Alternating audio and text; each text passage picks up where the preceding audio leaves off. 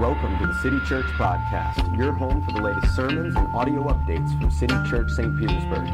We meet each Sunday at 10:30 a.m. at 1211 First Avenue North on the 3rd floor. A few weeks ago, I was at the Grand Prix party that we have every year here at the church.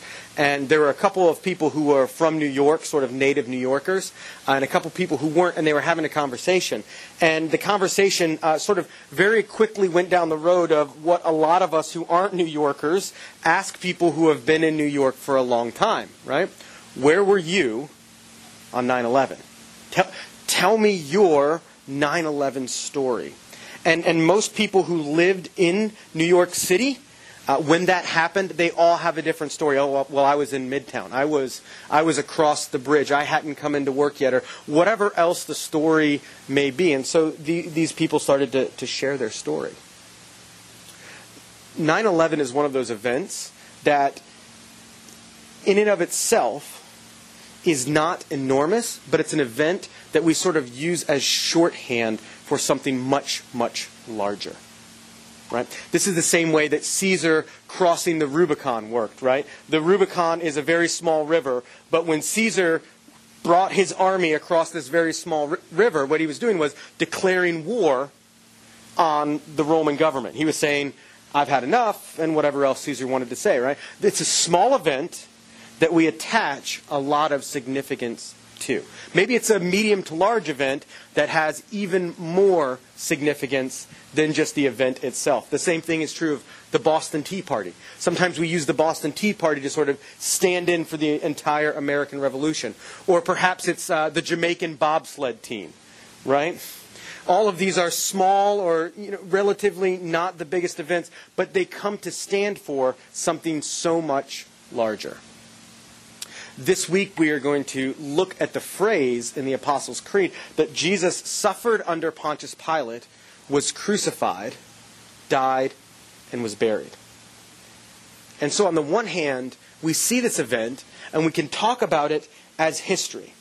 Most people, with very, very few exceptions, nobody denies that there was a teacher from the region of Nazareth, the region of Galilee, in the early first century, who was crucified by the Romans. Most people believe that Jesus existed. In fact, there are historians, one Jewish historian, his name was Josephus, another Roman historian named Tacitus. Both of these guys sort of mention in passing, oh yeah, there was this Jesus guy, and there have been a lot of people talking about him in the past 20, 30 years, and sort of move on. But they acknowledge his existence. When we look at the crucifixion, though, we're not just looking at the history. We're not just looking at the bare facts of Jesus' death. It's something that stands for so much more. It's something that's not just about that moment in time, but it's about so much more. And so the question is not, was Jesus crucified? The question is, what does that mean? When we say that Jesus suffered under Pontius Pilate, was crucified, died, and was buried, what is it exactly that we mean? This morning, we've already sort of sung a number of songs that have alluded to this meaning, and we've already looked at one verse from Isaiah chapter 53. But what I want to do is, as we consider this question, what is the meaning of the crucifixion? What is the meaning of the fact that Jesus suffered under Pontius Pilate, was crucified, died, and was buried? What is the significance to that? And so I want to read Isaiah 53. We're going to start in verse 3 and read down through the end of the chapter. So if you would, stand with me. We do this out of reverence and respect for God's Word. And I'll read. You can follow along either in your Bible, on a Bible app, or we have the words there on the screens. This is the significance that the Bible gives to the crucifixion of Jesus. He was despised and rejected by men, a man of sorrows and acquainted with grief. As one from whom men hide their faces, he was despised, and we esteemed him not. Surely he has borne our griefs and carried our sorrows. Yet we esteemed him as stricken, smitten by God, and afflicted. But he was pierced for our transgression. He was crushed for our iniquities. Upon him was the chastisement that brought us peace. And with his wounds we are healed. All we like sheep have gone astray. We have turned every one to his own way. And the Lord has laid on him the iniquity of us all. He was oppressed and he was afflicted, yet he opened not his mouth. Like a lamb that is led to the slaughter, like a sheep that is before its shears is silent, so he opened not his mouth. By oppression and judgment he was taken away. And as for his generation, who considered that he was cut off from the land of the living, stricken for the transgression of my people, and they made his grave with the wicked, and with a rich man in his death, although he had done no violence, and there was no deceit in his mouth. Yet it was the will of the Lord to crush him. He has put him to grief. When his soul makes an offering for guilt, he shall see his offspring. He shall prolong his days. The will of the Lord shall prosper his hand. Out of the anguish of his soul he shall see and be satisfied. By his knowledge shall the righteous one, my servant, make many to be accounted righteous. He shall bear their iniquities. Therefore, I will divide him a portion with the many, and he shall divide the spoil with the strong. Because he poured out his soul to death, and was numbered with the transgressors, yet he bore the sin of many, and makes intercession for the transgressors. City Church, this is the Word of God, written nearly 3,000 years ago, and intended for us this morning. You may be seated.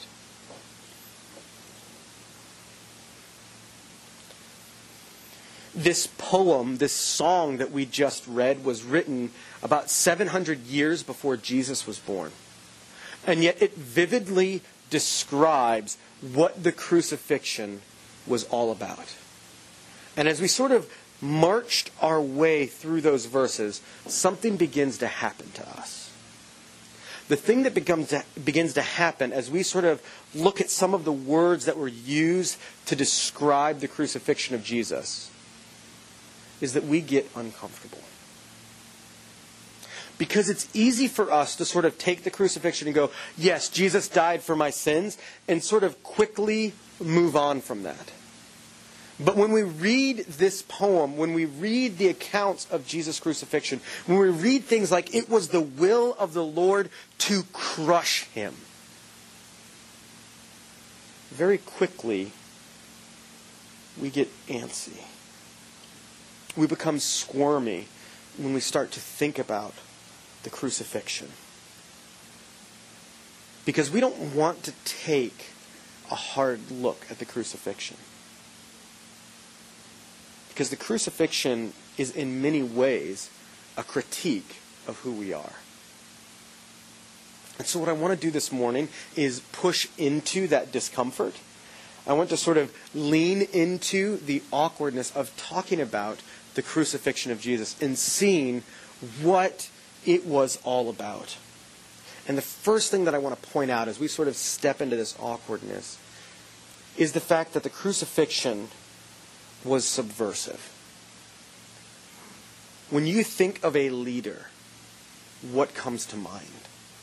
When you sort of begin to go, who are the great leaders of time?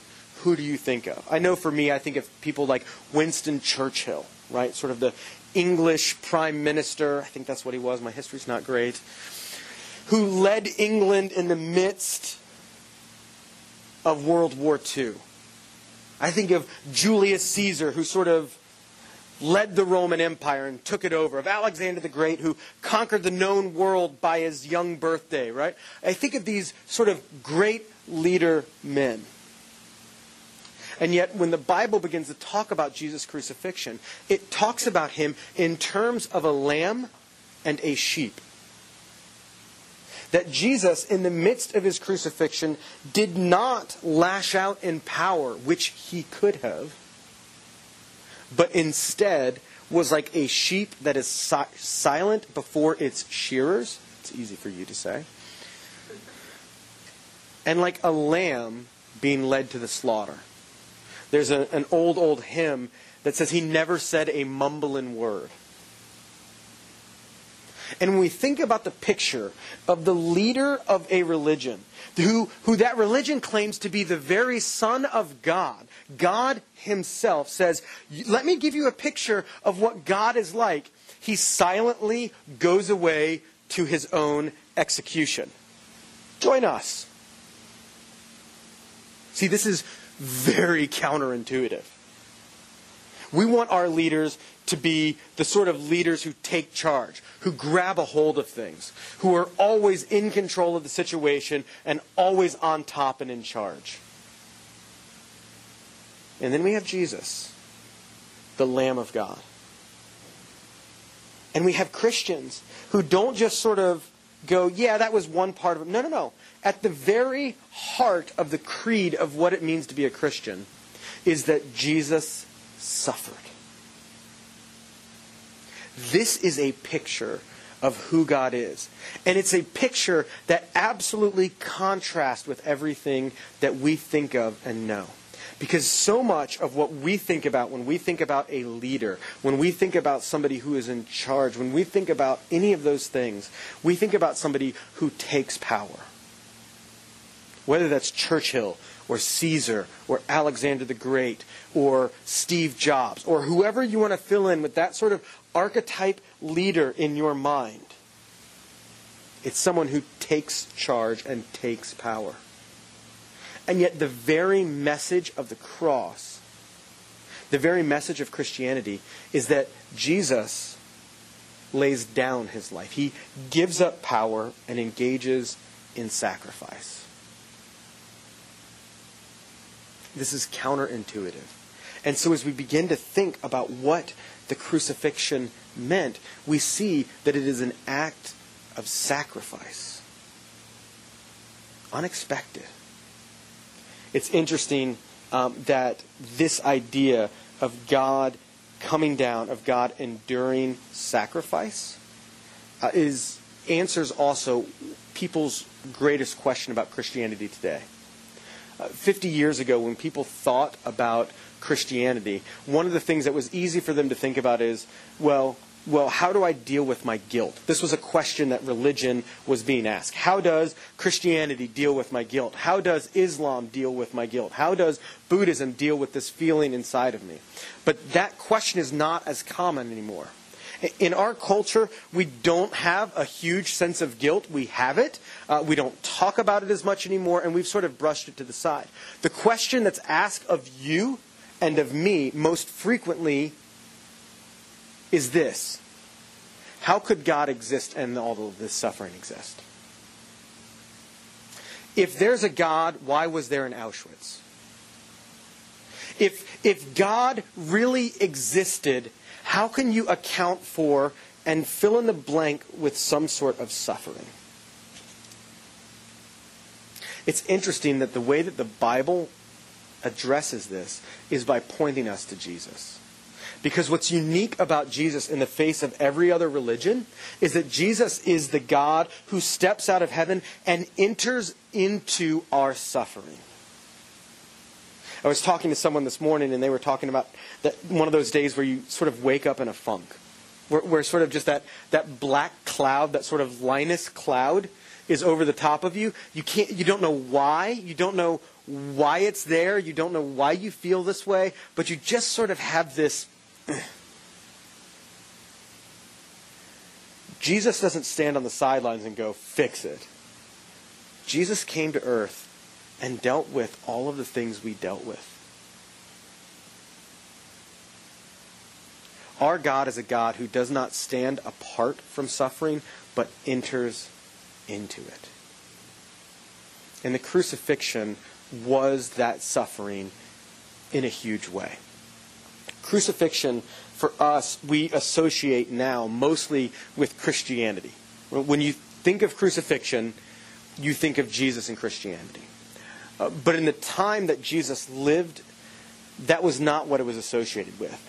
It was a form of punishment that the Romans didn't invent, but the Romans had perfected. Crucifixion was cruel torture. Even the word crucifixion sort of still bleeds out into some of our language, right? And so The word excruciating is from the same word as crucifixion. For those of you who are Harry Potter fans, the torturing curse in Harry Potter comes from a Latin word, and it's cruciatus. It's crucifixion. Because crucifixion was, and probably remains to this day, one of the most sadistic and effective torture devices ever created. The Romans had it down so well that they could crucify someone without breaking a single bone in their body.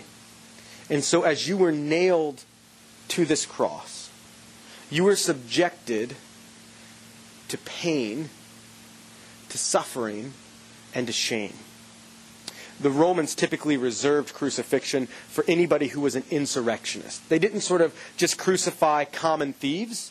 They crucified people who were a threat or a perceived threat or who wanted to be a threat to the Roman government. This was Rome saying, this is what happens when you mess with Rome. This was the way that Rome said, you mess with the bull, you get the horns. Right? That sort of over-the-top threat is what crucifixion was.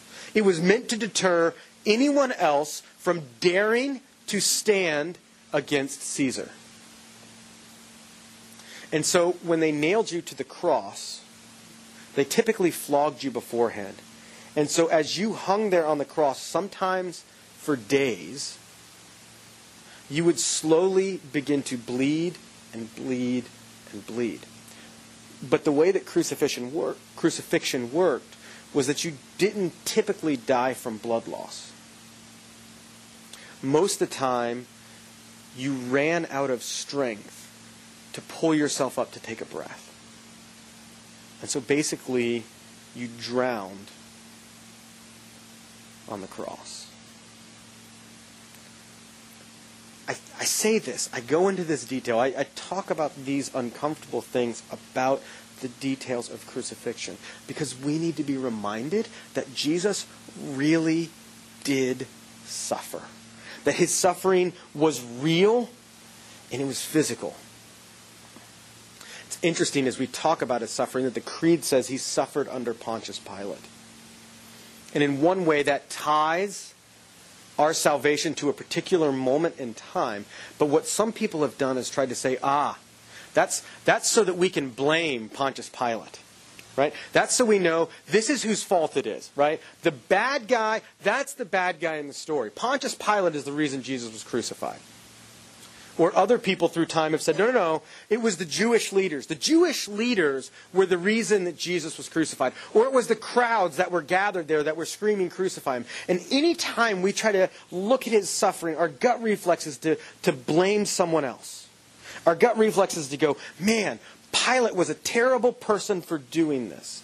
And any time that our reflex is to deflect and say, somebody else is bad for the crucifixion, we're missing the point entirely. Because as we read Isaiah, as we read Paul, as we read Peter, one of the things that comes out is the fact that the people who crucified Jesus were you and were me. That ultimately it wasn't the Jewish leaders, it wasn't the crowds in Jerusalem, it was not Pontius Pilate who sent Jesus to the cross. It was us. It was your sins and mine. And this is difficult for us because we like to graze over our sins. We like to sort of brush them off and go, well my sins aren't that bad. So I looked too long at that girl in the coffee shop. So I was unkind to that waitress. You know what? So I had too much to drink, but it was Friday night. It was happy hour, right? And we make these excuses. My sins aren't that bad. You know what? So I really wanted to get that car. And that was what I aimed my life after. Whatever it is that we sort of look at our sins and go, well, it's not that bad. Right? I'm not like Not like one of those people. When we find a category of sin that we probably will never commit and we go, those are the really bad people. I'm not one of them. We're good. Right? So this is why in our arguments we like to punt to genocide. Because very few of us in this room will probably ever commit genocide. Just even the thought of that is sort of humorous, right? Nobody in this room is probably ever going to have the power to commit genocide. And so we like to go, those people are bad, and I'm okay because I don't do that. We do this with all sorts of other sins, but that's for another sermon. And when we do that, what we fail to realize is that even the smallest of our sins, even the whitest of our lies, are cosmic treason. See, because even down to the motives of our heart, any time that our heart's affections are set on things that are not what we were made to be, are not what Jesus has called us to be, even at the level of our affections, any time we stray to the left or the right of what God has called us to be, we're sinning against a holy God whose holiness is infinite. And so when we look at the suffering of Jesus, what we see is that it's suffering that you and I deserved. Which is why there's real beauty in Isaiah when again and again and again he says, He was pierced for our transgressions. Our chastisement was laid upon Him. So not only do we see in the cross that it is subversive, that it is laying down power, not only do we see that the cross was suffering, real suffering of Jesus, but we also see that it was really a substitution. It was really one for one. This is, you know how this works in all of the sports, right? You can't have too many men on the field. You can't have too many men on the court. So what do? They blow that horn on the basketball court, and one guy trots off to the side, and another guy trots in. What happens after every play in the football stadium, right? 1, 2, 3 players, however many it is, goes off on the side. The other players come in. Soccer, they hold up that sign with the fancy numbers that nobody besides real soccer fans knows what it means. And they swap them out, right? Substitution. The cross was the same thing.